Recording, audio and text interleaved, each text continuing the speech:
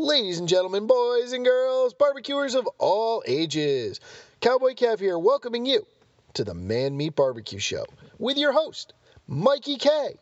Man Meat Barbecue is brought to you by Myron Mixon Smokers. Are you a caterer, a competitor, a barbecue enthusiast? Myron Mixon has the smoker for you. Check out all their styles at MyronMixonSmokers.com. And don't forget to tell them Mikey K sent you. Do you enjoy this podcast? Our blogs? Well, join our growing community of friends over on Patreon and help support your favorite barbecue podcasts. Also, don't forget to check out our YouTube page for lots of videos on different styles of barbecue, different recipes, and the entrepreneurship of barbecue. And now, here's your host, Mikey K.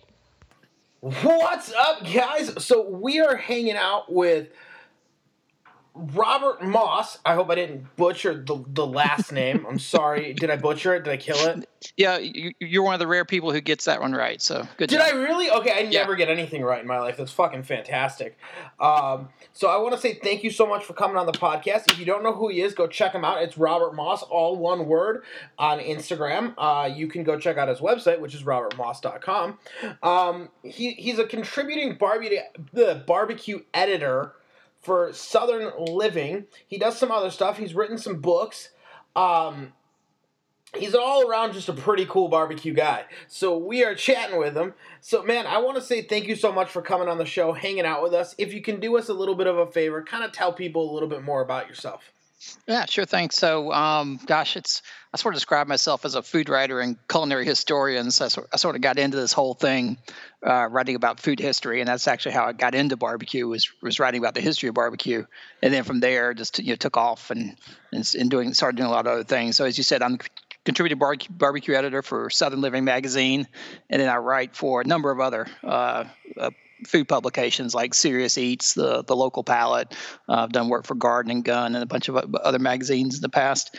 Don't you kind of have to nowadays? What's that? Nowadays, you kind of have to.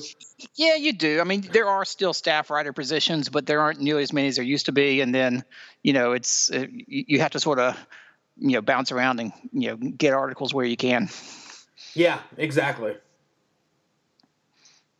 I totally feel you. It's one of those dying, almost like dying positions. Well, yeah, the internet has totally turned the whole writing industry upside down. Obviously newspapers are really hurting. The magazines, which were riding high in the 80s and 90s, and they had like these lavish budgets. Now they've all cut staffs and cut budgets and everything else. And books are holding up okay, but still there's just not a lot of money flowing that way. So absolutely, you got to sort of hustle if you want to make a go out of it. So what kind of made you fall in love with barbecue? You said you started writing about it, but like, do you remember was there an instant where you were like, oh my God, you know what? I really do love this stuff. Well, I actually sort of fell in love with barbecue itself long before I started writing about it. It's probably in college, I would guess. And I grew up in South Carolina, up in Greenville, South Carolina, in the western part of the state. And, grew up as a teenager just eating cheeseburgers and, fast food and all that kind of stuff. But somewhere along the line, started discovering a few of these old school barbecue restaurants that were around Greenville. And then just sort of, started driving around the Piedmont, North Carolina, and sampling some of the old barbecue places, and sort of fell in love with it, that way, just as a food, and started, just sort of made a hobby to eat it, make a point to stop along the way off the beaten path. And then after doing that for years and years, I was looking for a project, thought I'd go to the library and maybe check out a book on the history of barbecue and see what had been written about it. And it turned out no one had actually written a book on the history of barbecue. In fact, there wasn't much written about the history at all, particularly before the 20th century. And so I started researching it, and next thing you knew, I had a book, and it took off from there. So what are some things that you found out while researching it that you didn't know before? Or that you thought was like something super duper cool? Yeah. Well, there's a lot of different things. One of the things I found was how huge barbecue was in the 19th century. I sort of assumed that, I didn't really know where it came from, and sort of assumed that it sort of took off in the 20th century with all the restaurants coming around. But barbecues were gigantic in the 19th century. Literally, there's these gatherings with thousands upon thousands of people. Some of the largest ones had between 50 and 100,000 people in attendance, and just these massive, massive events. And it was just a huge part of the social life in the 19th century, which is something I read about a ton in the book. So that was one thing I didn't realize, is just how big it was. The other thing I didn't know getting into it, grew up in the South, I thought I was going to call the book Barbecue, the History of a Southern Institution, because I thought it was going to be about the South and about how barbecue came from came about to be a Southern thing. But the more I researched it, the more I realized it's actually an American institution. It's really a national institution. Way back in the 19th century, barbecue basically wound up in California on the West Coast, along with the gold rush, so back in the 1840s. And throughout the 19th and early 20th century, there was barbecue all over the place in the Midwest and in all the way out to Oregon and Washington. So it's really, truly, except for a few pockets of New England, it was truly a nationwide thing up until. It's okay. Nobody likes those pockets. Late 20th century. What's that? I said that's okay. Nobody likes those pockets. I know, that's right. But they've discovered, actually, New England barbecue was big in New England in the 18th century. There are all these references to barbecue in Massachusetts and places like that. These little scattered references around like 1750, 1760. But by 1800, it died out altogether, and it really wasn't until about 20 years ago that anybody started opening barbecue restaurants up there, and New Englanders discovered barbecue again. I always say it. I say that barbecue is the American cuisine. You know what I mean? It really is. It brings people together. It does exactly what every other cuisine is meant to do, and it's the American cuisine. I think that's what we should be known for. I mean, when you think American food, I think barbecue. I really do. Yeah, and so many things in so many American foods are really from somewhere else, like hamburgers and frankfurters or hot dogs. Even the name, are German cities. But barbecue is something that really was distinctively American. Was sort of recognized as that from very early on, and and that's if you go American style barbecue, and then when you start branching out that word and start kind of making it more of an umbrella term, I think barbecue really does. I mean, it's so primal because it's just cooking over fire in a sense, and a lot of countries have been smoking meat for hundreds of years. Oh yeah, absolutely. I mean, there's nothing new about roasting meat over a flame. That goes way back, and it's certainly roasting meats on spits and things like that is universal. It's just something more distinctive about the way barbecue began to be cooked in the American colonies, particularly that open pit style barbecue where you're cooking it over coals, over these sort of grate of sticks on a pit dug in the ground. That was a distinctively American way of roasting or smoking meat that you really didn't find many other places. In many other places, yeah. South America for sure, and Central America, but they all came out of the same Native American lineage, so they're all sort of connected. Yeah, I think but I do think it's very, very crazy that. It's like American style barbecue is taking off in different countries now too. Yeah, I mean, absolutely. It's all over Europe. There now, like England has barbecue competitions, and there's I did work in London 20 some years ago, and I think there was one American style barbecue restaurant in the whole city, and now they're all over the place. So, and same thing in France and in Italy. There are people who are cooking American style barbecue all over Europe and Japan, all sorts of places, and it really is driven by that, the sort of the Central Texas style and the vogue that it's gone through in the last 10 years. And it's captured an audience all over the globe. It's given it a true romance. I think, absolutely. That's really what it's done. It's romanticized barbecue, which is fantastic. And I think that barbecue gets a bad name in a sense of people think it's cheap food. But it's like, man, dude, barbecue should be fucking more expensive than anything else. Well, certainly if you factor in the time it takes, there's nobody such does that. Overhead. Nobody does that. No. I had a lady the other day ask me, she's like, "You guys are out of brisket?" And I go, "We are." And she goes, "So, can you go back and get another one?" I could, but and you aren't going to like it very much. I'm like, "But what do you mean?" And she's like, "Well, how long does it take to cook a brisket? 35, 45 minutes?" I said, no, more like 12 hours, I think so. Yeah, I was like, I can have one for you tomorrow. And she literally had like, it did not click. It did not. It was not like, what do you mean? You're gonna cook it till tomorrow? Yeah. Oh, why? It's like, because you don't want it to taste like shoe leather. Yeah, because there's this thing that happens when you cook at 250 degrees or lower. That's different. Exactly. Yes, I think that's the one thing though is people have definitely become much more. Obviously, not everyone, but a lot of people become much more educated about what goes into the process and how long it takes and all that. So I think definitely. I think you're speaking people about a lot of people that don't live right next to me. Maybe it's a little different down in the South. I don't know. It might be. No, I think you are right. People are starting to educate themselves, and I think it's because they're the barbecue, the shows, the magazines, and all that kind of stuff that it's starting to romanticize barbecue like any other cuisine has ever been romanticized. Italian food's been that way. French food's been that way.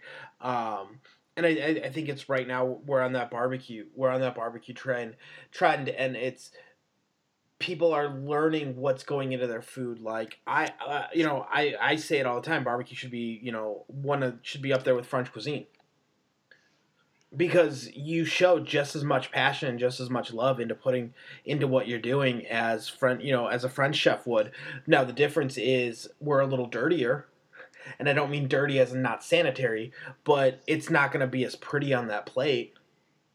A pulled pork sandwich will never look beautifully plated like a French dish could. Yeah.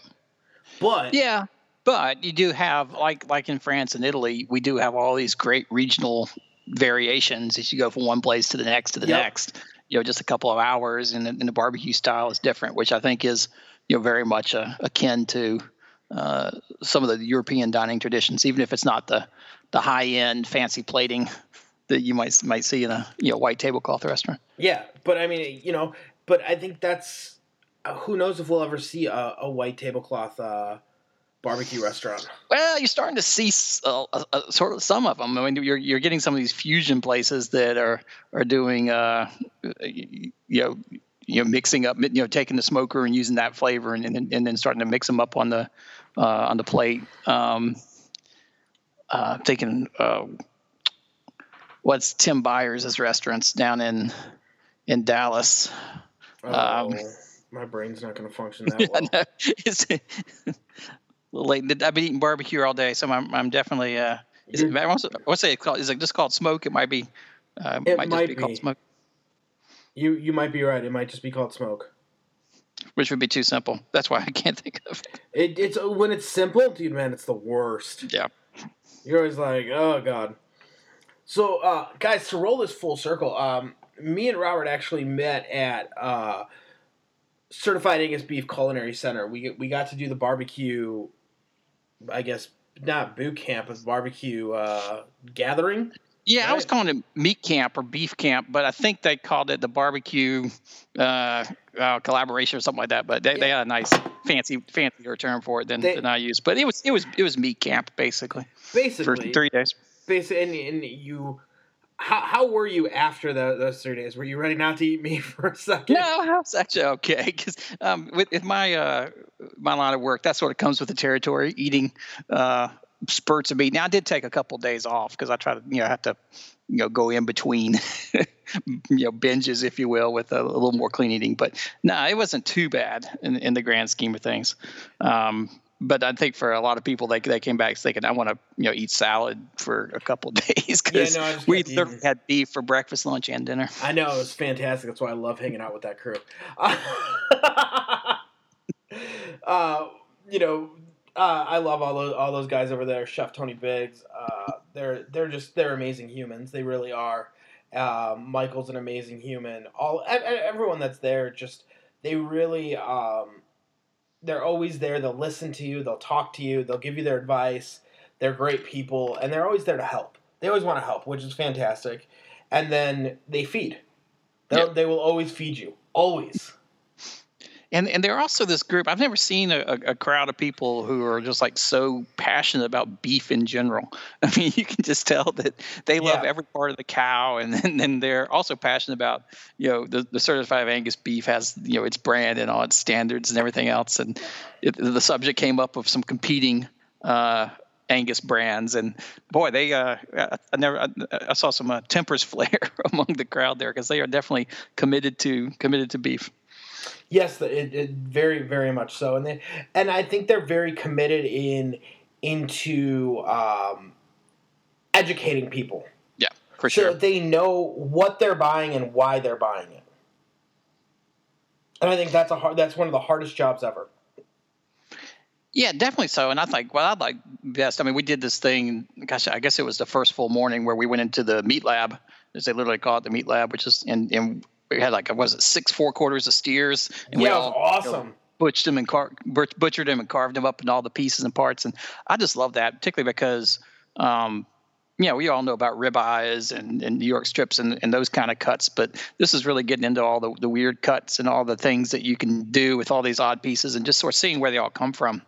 Yeah, that was pretty cool. And already, now I'm on the lookout for all these things at the butcher shop that wasn't really, on my radar screen before. And yeah, that definitely kind of gives you the, what else can I cook? What else can I do with it? Now, what kind of striked your passion for cooking? Just food and cooking in general. I really got into everything leads back to college, I guess. I had some really terrible dining hall experiences in college, and decided I was going to cook for myself. And you figured out that you had to eat. Yeah, well, unlike some of the kids these days. Well, so many of I think a lot of college kids experience this. Certainly, I did. Like the first semester of college is great. You have this dining hall with all you can eat, unlimited buffet food, and then 6 weeks in, you realize it's the same food every week over and over again. And so I was ready for some variety. So I started cooking myself then. And then just over time, it just became something that I enjoy doing. And, some people find it stressful or a chore to cook dinner for the family, whatever. I find it to be therapeutic. If I have a long, busy day, that's something better than getting in the kitchen and dirtying every pot and pan in the kitchen and making some big elaborate meal. For me, that's fun. So I just really got into that very early on in my college days and in my early 20s, and just have always cooked and have never looked back. And I feel like a lot of people haven't gotten into that lately. I feel like the younger generation is so weird about wanting to cook. I'll tell them, I'm like, hey, just start cooking, and they're like, but what if I mess it up? Yeah. Well, I think there's this weird. How do you think I learned? Yeah, you're going to mess it up. That's the point. I think there's this real split where certainly I was not that aware of fine dining at all, much less any kind of real foodie type things when I was in my 20s. I was just trying to cook comfort food and stuff like that. But I think these days there's such an awareness through restaurants and through it's just much more eating out. It's much more bigger part of the culture. So you have this sort of disparity of I want to go eat really good, high quality things, but yet I don't really want to cook at home. So if I'm at home, it's just going to be convenience food. And then there's this gulf between that and what I go order when we go out to eat. And I think that's that's the shameful thing, or the sad thing is that I think it's too many people are missing out on just some of the simple joys of just cooking at home and making delicious food that doesn't come straight out of a box necessarily, or isn't a meal kit where everything's cooked by numbers and laid out for you. Where you don't get just everything pre-portioned and you're like, yeah. Okay, A goes into B, B goes into.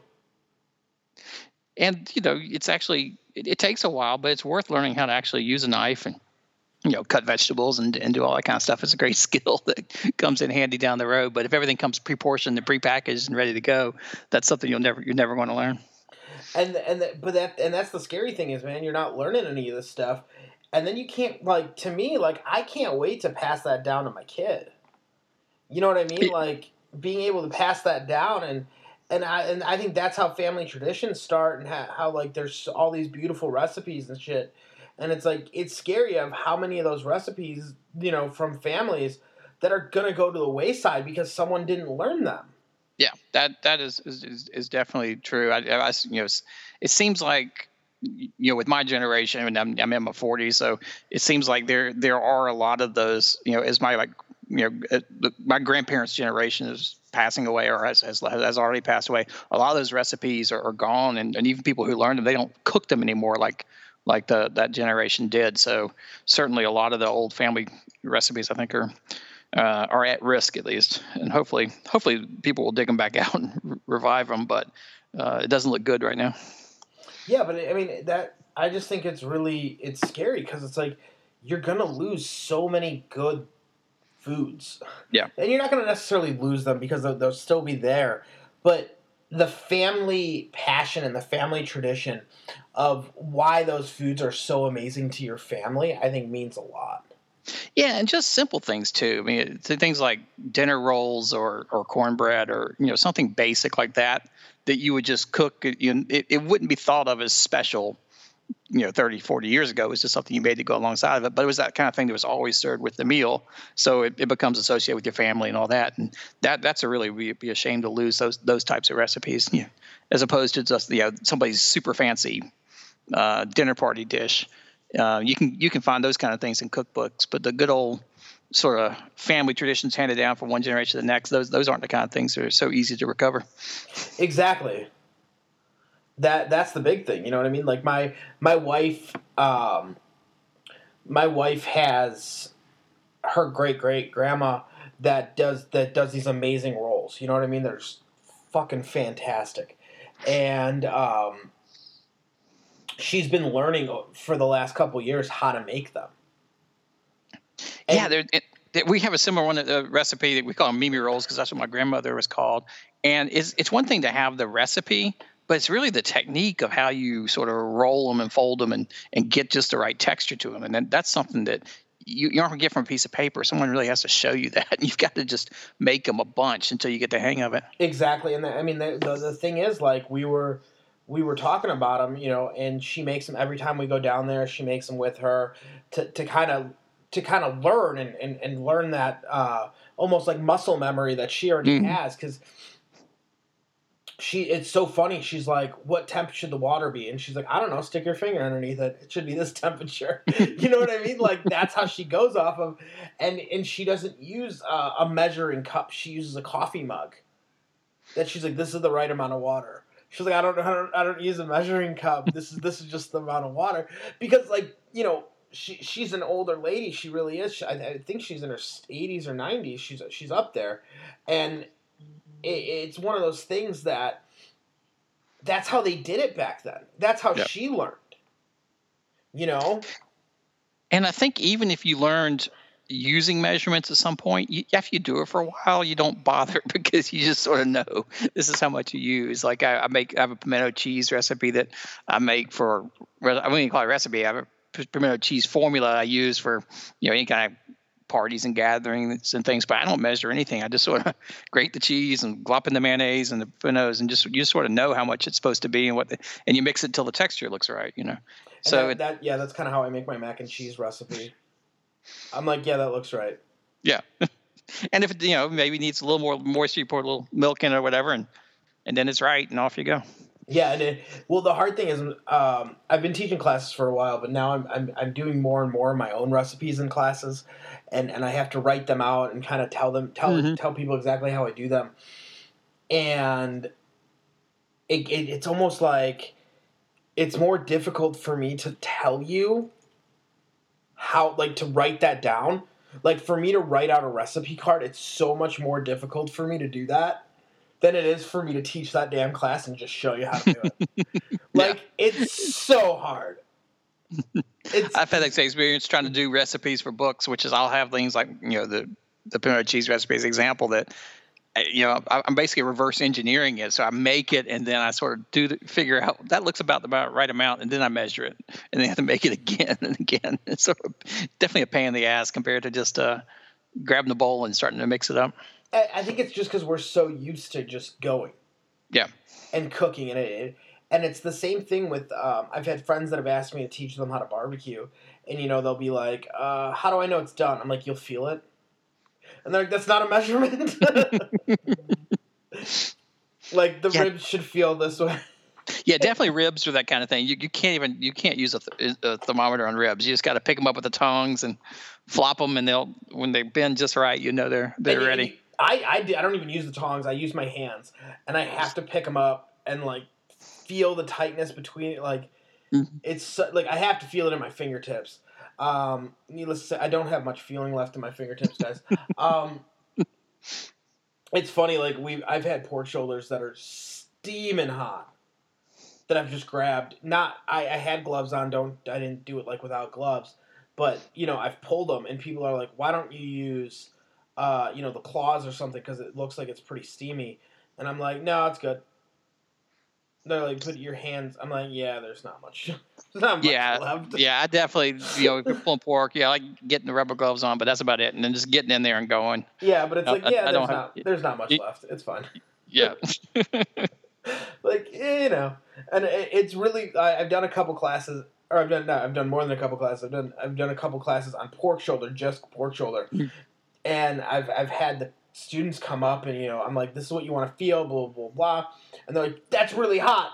And I'm like, "Oh, sorry, I forgot that your tolerance is different than mine." Just because you have no nerve endings left in your fingers. I'm like, "I'm sorry that your I'm like, I'm really sorry." I didn't feel that. Or we were doing something, and I was cooking at a friend's house, and I was like, I think we were making meatballs, and we were smoking meatballs, and I'm like, "These need to come off the cooker now." And he's like, "Okay, cool. I don't know if I have any tongs." And I was like, "Don't worry, just give me a pan." I'm just picking them up by hand. And everyone's like, "Dude, those are hot." I'm like, "Yeah, probably." And I mean, like, I wasn't holding them for long. I was moving them as fast as I possibly could, so I was trying not to burn myself. But it was like, yeah, they're probably hot. Probably hotter than you should touch. But I mean, that's part of the game, right? That's part of barbecue. It's part of cooking. And I don't call myself a chef really by any means, but I mean, people eat my food and they love it and they pay me for it, so I guess that's kind of it. But I feel like I'm more of a pit master and maybe a cook. But I think what you're doing this whole opposite end of it. You're showing people's skill. Not only do you cook because you love it too, but you're getting to show off people's skills. So how do you, when you're looking at a barbecue restaurant and you're like, "Listen, I want to show this person's skill off," what are the things that you're looking for mostly? It sort of depends upon what I'm doing, right? If because I do a couple different things. Right now for Southern Living, and I'm up in Memphis, Tennessee today, traveling around eating barbecue because I'm sort of revisiting all these places for our annual top 50 list. So I have to revisit and visit some new candidates and all that. And so if I'm doing in that kind of mode, I'm more trying to get a feel for the restaurant and what and I'm usually going to try to order whatever their specialty is, to try to sort of get a feel for really, this restaurant's special because of this thing. So I went to the barbecue shop today, for instance, and you can't go to the barbecue shop and not get the barbecue spaghetti, which is this sort of unique Memphis thing that they originated. So definitely I'm trying to get into that. It depends, if I'm doing a little more longer and in-depth thing, I try to get more of a sense of I always try to get a sense of the history of the place. How did this restaurant come to be, as opposed to just, you just walk in and order some food and eat. I'm always trying to understand, when was it built? How long has it been in the family? How did it get here? Has it changed hands over time, and et cetera? Understand. So I think the family stories are always really interesting, particularly in any restaurant that's a multi-generational restaurant where it's been handed down from one generation of the family to the next, and there's always good stories there, and always getting to see the growth. Drama. Yeah, absolutely. I mean, you can see, and there's always interesting because there's somebody, usually the founder, the patriarch of the family, usually, who is sort of the driving force, and it's always curious what happens when that person either gets too old or passes away, and the next generation takes over, and so that's always a curious thing. Also, I'm very interested in the pits. That I always look for that even before I go into a restaurant. I'm always poking around, or looking around the back and seeing, is there a brick chimney? Can I see any kind of wood pile, or do I see more the signs of just the gas assist cookers and all that kind of stuff, and just really trying to understand the technique and where's this barbecue coming from that's going to land on the plate. Yeah, gas assist. Chandler, if you're listening, gas assist. I'm just gonna laugh at it. He's still giving me shit about it. I don't use a gas assist. I use a stick burner. I use a water cooker. I use a Myron Mixon H2O as my main rig, and he gives me shit because you got to throw sticks into it about every 45 minutes, and he's like, man, wait till you're 2 years into the K, 2 or 3 years in, and you're gonna want some sleep. I'm like, still don't want sleep. Still enjoying it. Still throwing sticks, brother. I'll get a text as soon as this comes out. I'm getting yelled at for that. But I give him shit all the time. I'll take pictures of my fire and I'll send it to him and I'll be like, hey, do you remember what this looks like? And I understand that there are certain places that you can't do it. Like they have a restaurant in the mall. Yeah. I'm guessing they're not going to let you roll a giant stick burner in there. Yeah, it's going to be tough. It's going to be tough. I mean, you can do this, like the Orler pits, which are going to be all wood. You can do those in sort of your urban setting. Yeah. But if you're trying to do burn barrel type barbecue, that's going to be really tough to pull off. On a city block or in a strip mall, particularly this day and age, unless you sort of eased into it over a couple of decades. I can certainly see that, and definitely there's been this divide. There was a time in the 70s when all the old barbecue joints are switching over from their traditional wood pits to gas fired pits. And a lot of times what they were literally doing was just taking natural gas propane burners and putting them where they used to shovel coals, and that was about it. So suddenly you turned like a cinder block pit into basically a gas powered oven. But it's a lot different now with the more high tech equipment. So it's sort of a nice middle ground, I think, where you actually there's real wood in there that's burning and putting smoke in there. Sometimes it doesn't have to be.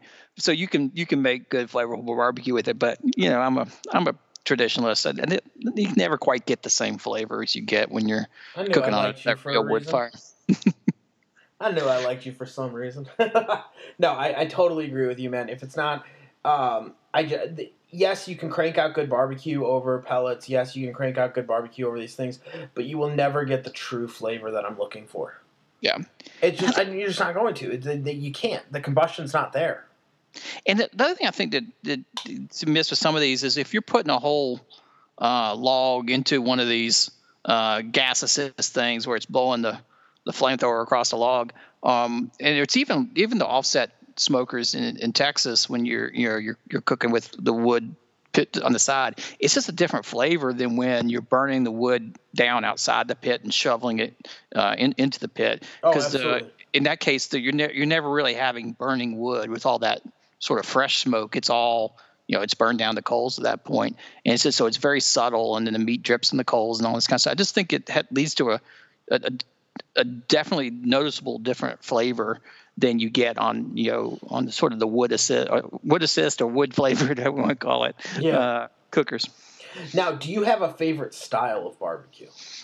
I used to. I think everybody's favorite style is what you grew up with, and I grew up in the western part of South Carolina. But at the time, Greenville, South Carolina, the barbecue joints that were there were mostly the Piedmont, North Carolina style, and I drove around a lot in that part of North Carolina. So I sort of fell in love first with that. The chopped pork shoulders with the tomato sauce or little tomato laced vinegar sauce and that kind of thing. But over time, the more I eat, the more I've become to appreciate all the different styles. So it's hard for me to say anymore that I have a favorite necessarily. I'm partial to whole hog barbecue, particularly the PD style. Or Eastern North Carolina style, like Rodney Scott or Sam Jones makes. That is, there's just something beautiful about that. But there is something very beautiful about that. Absolutely, and just the whole process, and it's just if you cook it right, you just can never quite get a flavor like that from any other type of pork. But at the same time, I very much appreciate Midland's kind of mustard sauce. And then having now been to Texas a bunch, really, the Holy Trinity out there. Don't let Daniel Vaughn from Texas Monthly here, but I actually do sort of like I really do like the brisket that you get at the best places out in Texas. So it's sort of like saying, do you have a favorite type, favorite style of beer or wine or something? You're like, well, maybe I like all. I can appreciate the different types. And oh yes, of course. And but I have to admit, I do have a particular fondness for whole hog barbecue. Something about it. Yeah, I both the way it tastes, the flavor, but also just the art of it and just the whole process of doing it. And it's such a laborious, labor intensive process. So it's hard not to respect somebody who's putting that kind of work into the barbecue. As we said, it should be the most expensive damn cuisine in the world. Be. Absolutely. And it's not. It's like, man, people complain. It's like, how much is that pulled pork sandwich? $10. Are you kidding me? That's $10? Yeah. Shoulder took 12 hours to cook. Yeah, I think there's that gulf still, or a bit of there's a huge. I think that it's widening in the barbecue world because for so long barbecue, particularly in the South, barbecue restaurants. These are just sort of everyday places you went, you get a inexpensive meal, and they're competing with the fast food burger chains. That's sort of there's still a lot of places like that, particularly in small towns and the rural South, where their competition is not the barbecue guy in the next town over. Their competition is the Hardee's or the Church's Fried Chicken or anywhere else where you can go get a meal for $6-7. Hey, don't hate on Church's. No, nothing against it, but just saying that's the competition, right? But then you've got the sort of newer places with the prime brisket, and people will pay $20 a pound for barbecue and all that, and so I think you have that sort of tension of barbecue as the bucket list thing where I'm going to go wait in line for 4 hours at Franklin Barbecue and I don't care what it costs versus I just want to go grab a pork sandwich here. And so somewhere in the middle there is the everyday barbecue, and I think that's what you're seeing. $10 for a pulled pork sandwich. Yeah, well, yeah, but I didn't just pull it off out of a pre-cooked and chop it up and put it on a bun. It was a lot of effort that went into it. Yeah, exactly. I smoked this. I took some time. And just the cost of wood alone, if you're cooking on wood, that's not an insignificant part of the cost. You're preaching to the choir, buddy. You're preaching to the choir. Let me tell you. Yeah, it's not just like turn on an electric stove. And get the electric bill at the end of the month. No, I got a wood bill, man. Expensive. And up here, it's even worse, man. Getting a good wood supplier and making sure that the wood is really, really good and it's a constant flow of it. That's the hard part. That's one of the parts that I struggled with when we were starting our barbecue company, is making sure that we had a good wood supplier. Yeah, it's tough. It's tough, and it's tough all over. I mean, the barbecue restaurateurs I talk to, they'll tell you they're spending tens of thousands of dollars a year on their wood bill. Yeah, and a lot of them have had to sort of get crafty, and they don't care if you know their sauce recipe, but they're not going to tell you where they get their wood, because a lot of them are getting them like scraps from furniture companies, like hickory scraps and things like that, and just being able to, or having somebody who's going to cut down trees and bring them to you. That's not an easy thing to find if you're a restaurateur. And then you got to age the tree. Yeah, you can't just you got to let it sit for 6 months. And, you know what I mean? Shit. And then it's like, wait, how much do I need? Okay. That's those are some of the hard parts. We now use a kiln dryer. Our guy kiln dries just because, we can't find anyone that's just normal aging. Yeah, well, unless you have some place where you can let cords after cord of wood sit stacked up for that long. That again, that makes it hard in the city, right? The space is a premium. Exactly, spaces, and if you can do that, man, you're paying for it. Yeah, and that's the thing. If you're paying for it. Yeah, if you see the wood burners to the Southern barbecue restaurants, like if you go to Skylight Inn in Ada, North Carolina, or Heights Barbecue in West Columbia, or any place that is cooking all wood, you'll see a massive lot full of logs out Yep. behind. It's not like one nice, neatly stacked wood pile. If you go to Bridges Barbecue Lodge in Shelby, North Carolina, it's actually one of the few places I've seen that's stacked neatly, but it's like row after row after row of hardwood logs stacked up, and you realize these guys are going through literally a ton of wood. Oh yeah. On their pits. It's not just throwing a couple sticks in there every day. No. I had a friend. He wanted to come by the kitchen and see what we're doing and where we're doing all this stuff, and I go, yeah, absolutely, come by. And we were running low that day on our wood. Not running low as in like we were going to run out, but our wood delivery was a couple days, so the stack was pretty low. And he's like, man, he goes, so how long will this last you? I'm like, 3 days. And he's like, are you kidding me? I'm like, no. I'm like, my wood delivery is in about 3 days, so this will be almost gone by the end of the day. By the time I get my delivery. And he's like, are you serious? I'm like, yes. Yes. Why? He's like, how much do you go through? I'm like, face cords. Like, we go through cords of wood. Yeah, quickly. It's Stamey's Barbecue in Greensboro. I know Chip Stamey up there. He actually was one of the guys who gets his from a anonymous, will not named furniture factory. But they literally bring in these gigantic dump trucks. I mean, it's dump trucks full of wood that they're bringing, not some pickup truck or something like that. Yeah, it's crazy. Massive. Wood suppliers are golden for us. For sure. And the weird thing is, like, when I talk to them, it's like, hey, dude, I'm a barbecue guy. Like, up north, they don't get it. They're like, yeah, okay. And I'm like, no, you don't understand. Like, I will be one of your biggest accounts. do you have trouble getting a specific kind of wood? Do the guys like, well, it's all wood is wood? Some guys will say that. Yeah, I'm a pure oak human. I like using white or red oak. And I use the oak that we source in northern Illinois, just because it's more local. It's easier to source. It is a little bit cheaper. I know we can get some cherry wood, but it's hard, and it gets much more expensive when you start getting into those fruit woods, and or like mesquite isn't the easiest to source. Hickory, sometimes you can get some. But there's a lot of oak trees up here.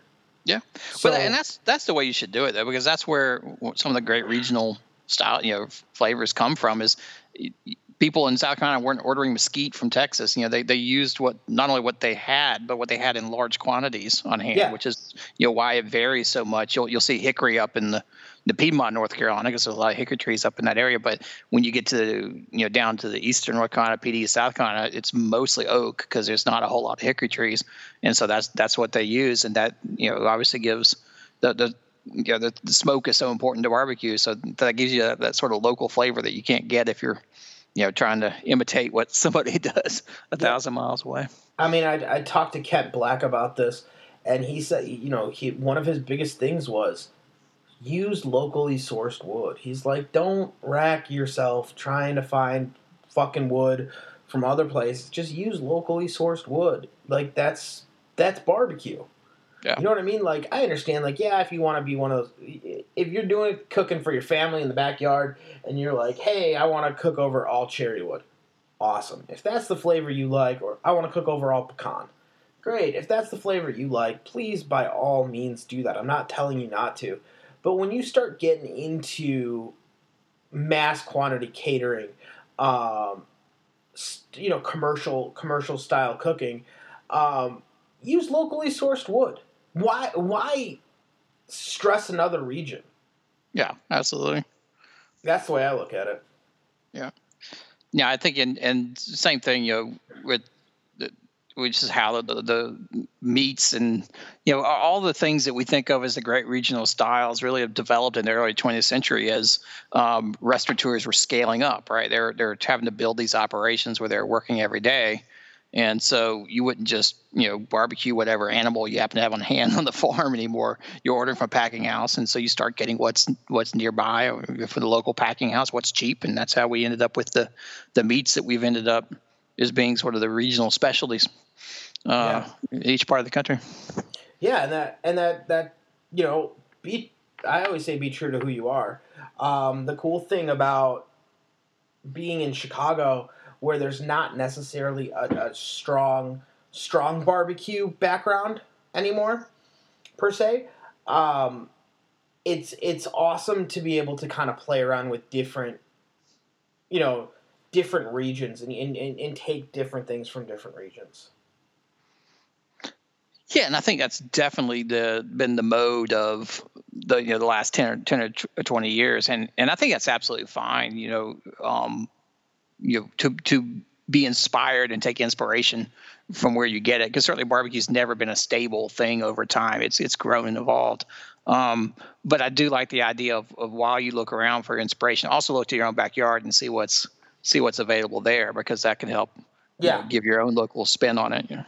No, absolutely. Oh, I 100% agree with you on that. Look at what people are doing around you. What flavors are big around you? And I think that's how barbecue really started. Because like you said, Carolina, it's a little bit different barbecue. Texas, different barbecue. Kansas City, different barbecue. Why? Because all those people have or enjoy those kind of flavors. So it wasn't like it didn't happen on accident.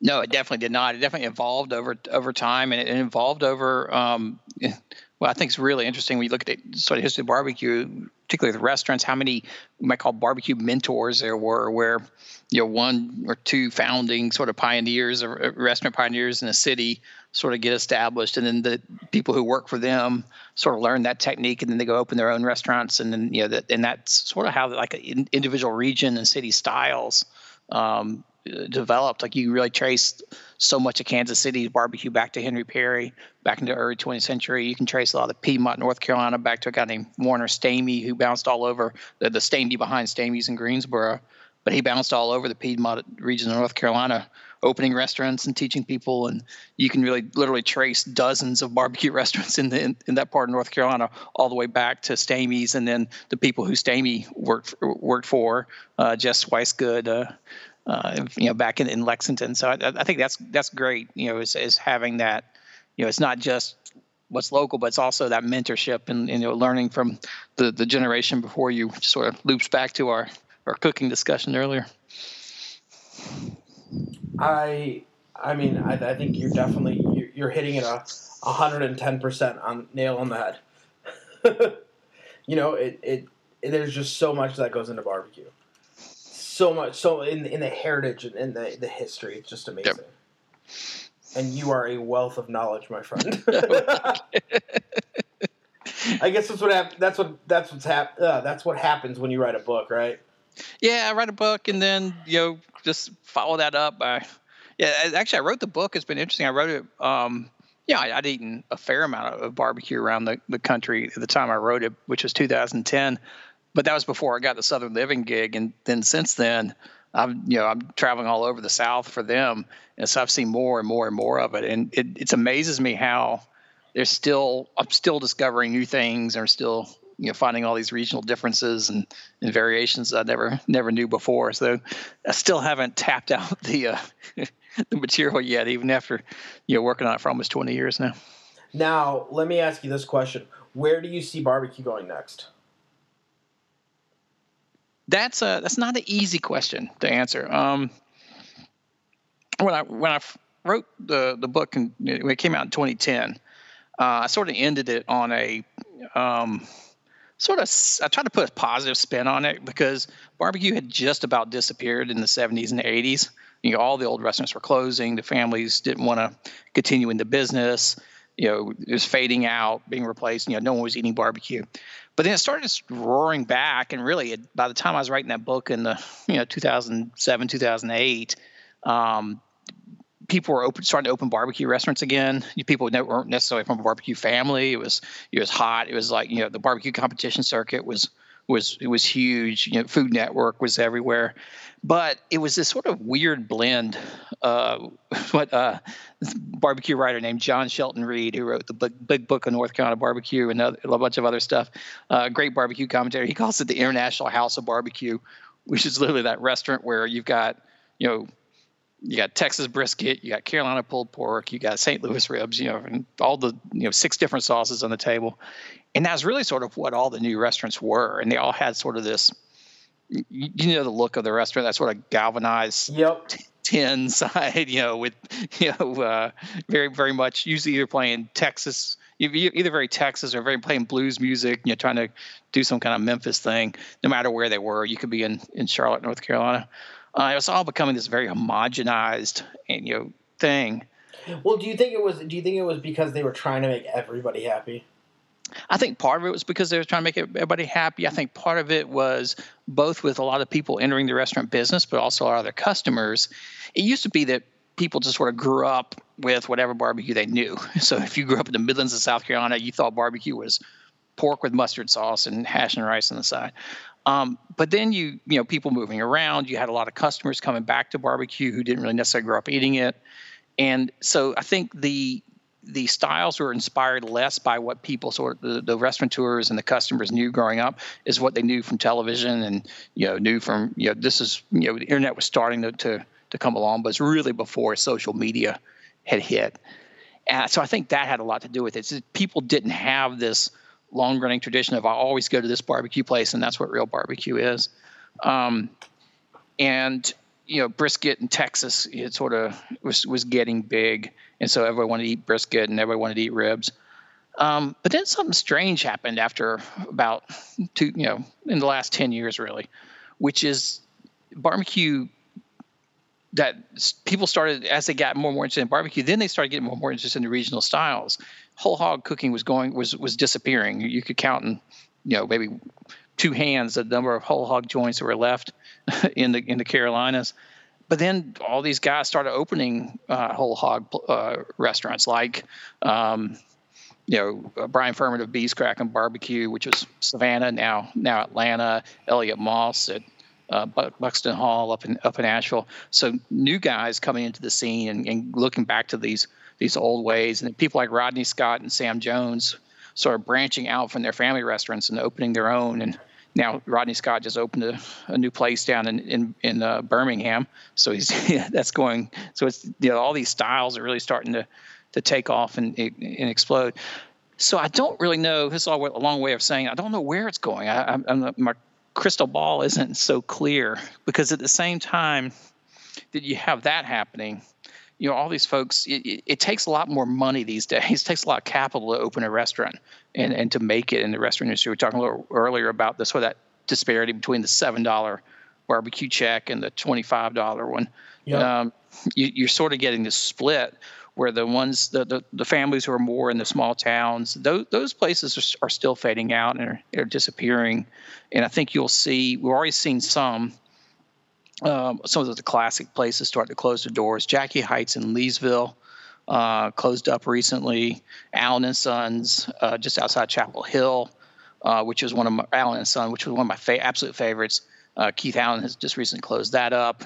So one by one, it seems like we're losing a lot of those the older traditional style places. What we're getting are the newer style places, which they're really serious about their barbecue, and they have wood-fired pits, and they're really intense about it. But they also have full menus. They have full bars with craft cocktail lists, and like say $25, $30 average check. So it's just a different world. So I'll be curious to see where it is 10 years from now. I was worried 10 years ago that barbecue may have run its course and its popularity would fade, but it didn't. So I don't necessarily think that's going to happen. I just think it's going to look very different 10 or 15 years from now than it does right now. I think it definitely will. I think it's going to evolve. I think we're going to move into other things. I think it's going to be really, really cool. I really think that's where we're going to go with barbecue.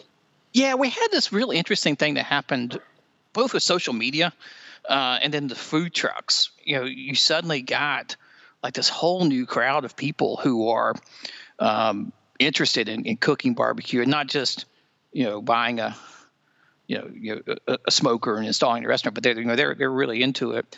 And I just think of like Valentina Tex-Mex down in Austin, which is, they sort of took traditional Texas barbecue. They're blending it with a lot of the Mexican flavors and, making just really interesting food. And so I think you'll see a lot more of that, where the pit becomes this tool in the repertoire, but the barbecue is very, becomes very diverse and unique and individualized. I can definitely see that happening.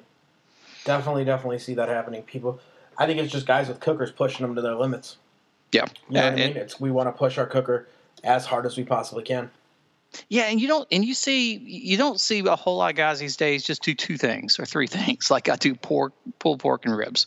And that's it. They're always doing something new and different. We're going to do pastrami. We're going to put duck legs or duck wings on the smoker. We're going to try different things. So I think you're seeing a lot of that. You're seeing a lot of places where you go in and there's 3 or 4 specials on the board that you've probably never had before because it's somebody really stretching their talent or trying out their chops and seeing what they can do with unusual flavors. Yeah, I definitely agree with you, man. I want to say thank you so much for coming on our podcast, hanging out with us. Oh, yeah, sure thing. Chatting barbecue. So the way I like to kind of end this up is with a very simple question. If you could go back into your barbecue career, knowing what you know now, and give yourself 3 tips to shorten your barbecue learning curve, what would those 3 tips be? That's a tough one. I know I say it's a simple question, and then I give it to you. And then everyone's like, what do you mean? That's not a simple question. Well, that doesn't need if you give me an hour in advance, I could have thought through it a little bit. I'd probably talk to more people than I did. And part of this is because coming out of a historical research background, I tend to go to the archives, to the newspaper, old newspapers and things like that.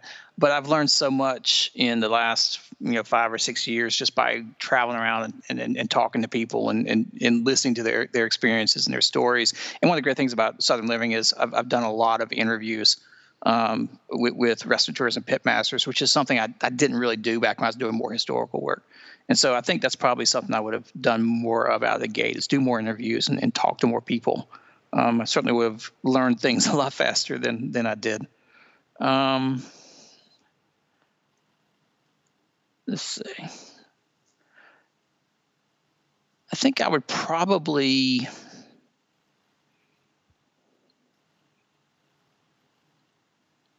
trying to decide. I think I would probably also try to eat at more places, take more chances, rather than trying to just sort of put together the list of, here are the 20 great barbecue restaurants in the South and try to hit each of those.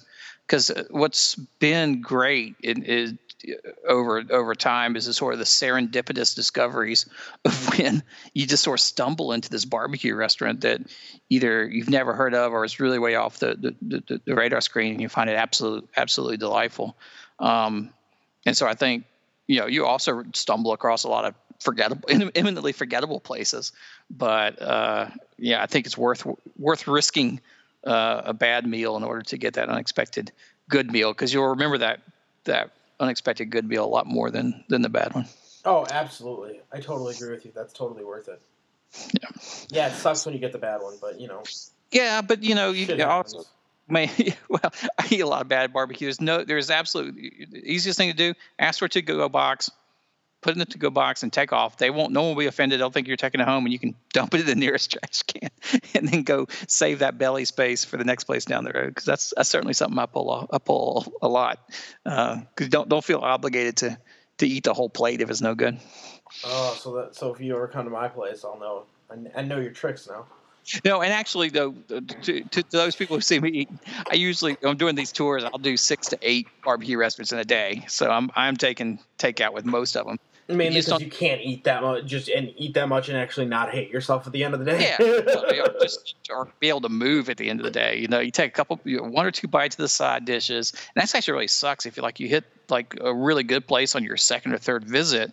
you'll want to just like, wolf down whatever that big old thing of beans or mac and cheese is. It's so good, but you're going to hurt. So what I ended up doing is I take it out, but you'll see whatever ends up at the hotel room that night that didn't end up in the garbage can, that's the winner. Cause then you can finish up the night with a little, and great barbecue, it's always best fresh off the pit, but really great barbecue is just as good when it's been sitting in the fridge and then the next day. In fact, I have this thing called the refrigerator test. And it's like if you take leftover barbecue, put it in the fridge, and like you go eat a little bit of the next day, if you eat it and you're like, that's great, and then you forget about it, it's not great barbecue. But if you keep going back to the fridge, you're getting a little pinch of that, eating a little bit of it, and next thing you know, a couple hours is gone, then that's truly great barbecue. Yeah, I definitely agree with you. If it's good enough, if it's good cold, yeah, man, it's good barbecue. Good barbecue holds up very, very well. Yes, it does. Regardless of what you do to it. I mean, it does. It's funny. Like there's times where I'll have my barbecue in the refrigerator for like 2 or 3 days, and then I go pull it out and I eat it, and I'm like, this is still good shit. Like, and like friends will do the same thing. They're like, man, no, your barbecue's good for 4 days. Oh yeah, yeah, like it's great. Good. And I'm like, well, what happens on the 4th day? They're like, it starts to get a little dry. And I'm like, yeah, but it's 4 days in. I don't know why they still have it around after 4 days, but that's just me. You know what I'm saying? Like, they're like, the 4th day, it'll start to get a little dry. Yeah, a little bit. And I'm like, yeah, then add a little sauce. And they're like, okay, yeah, that's all we got to do. So, man, I want to say thank you so much for coming on the podcast and hanging out with us. Thing. Can you tell everyone where they can follow your barbecue journey on the internet? Okay, the best place is probably Instagram, which is actually Robert F. Moss is my handle there. Did I mess that up? I think you said Robert Moss at the beginning. I thought it was all just one word. Was I wrong? It's all one word, but it's Robert F. Moss with my middle initial. There's a couple other Robert Mosses floating around out there, so you'll be following some weird Australian dream soothsayer guy if you get it the wrong way. But if you get Robert F. Moss, you'll see it's basically all barbecue pictures in the feed, and that post wherever I'm visiting. That's a great way to do it. And then there's also robertfmoss.com, which is my website. And there are links there. But if you type in Robert Moss, you do come up. Yeah, if you just type in Robert Moss barbecue in Google, lots of stuff will come up. Yeah, but you are one of the first ones that comes up on Instagram too.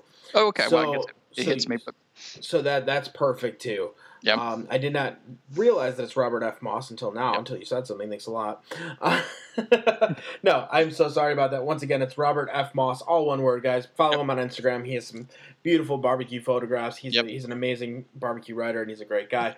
So thank you so much for coming on our show, and we will chat soon. All right. Thanks. Appreciate it, Mike. Have a good night. Man, dude, that was great. That was fantastic. Cool.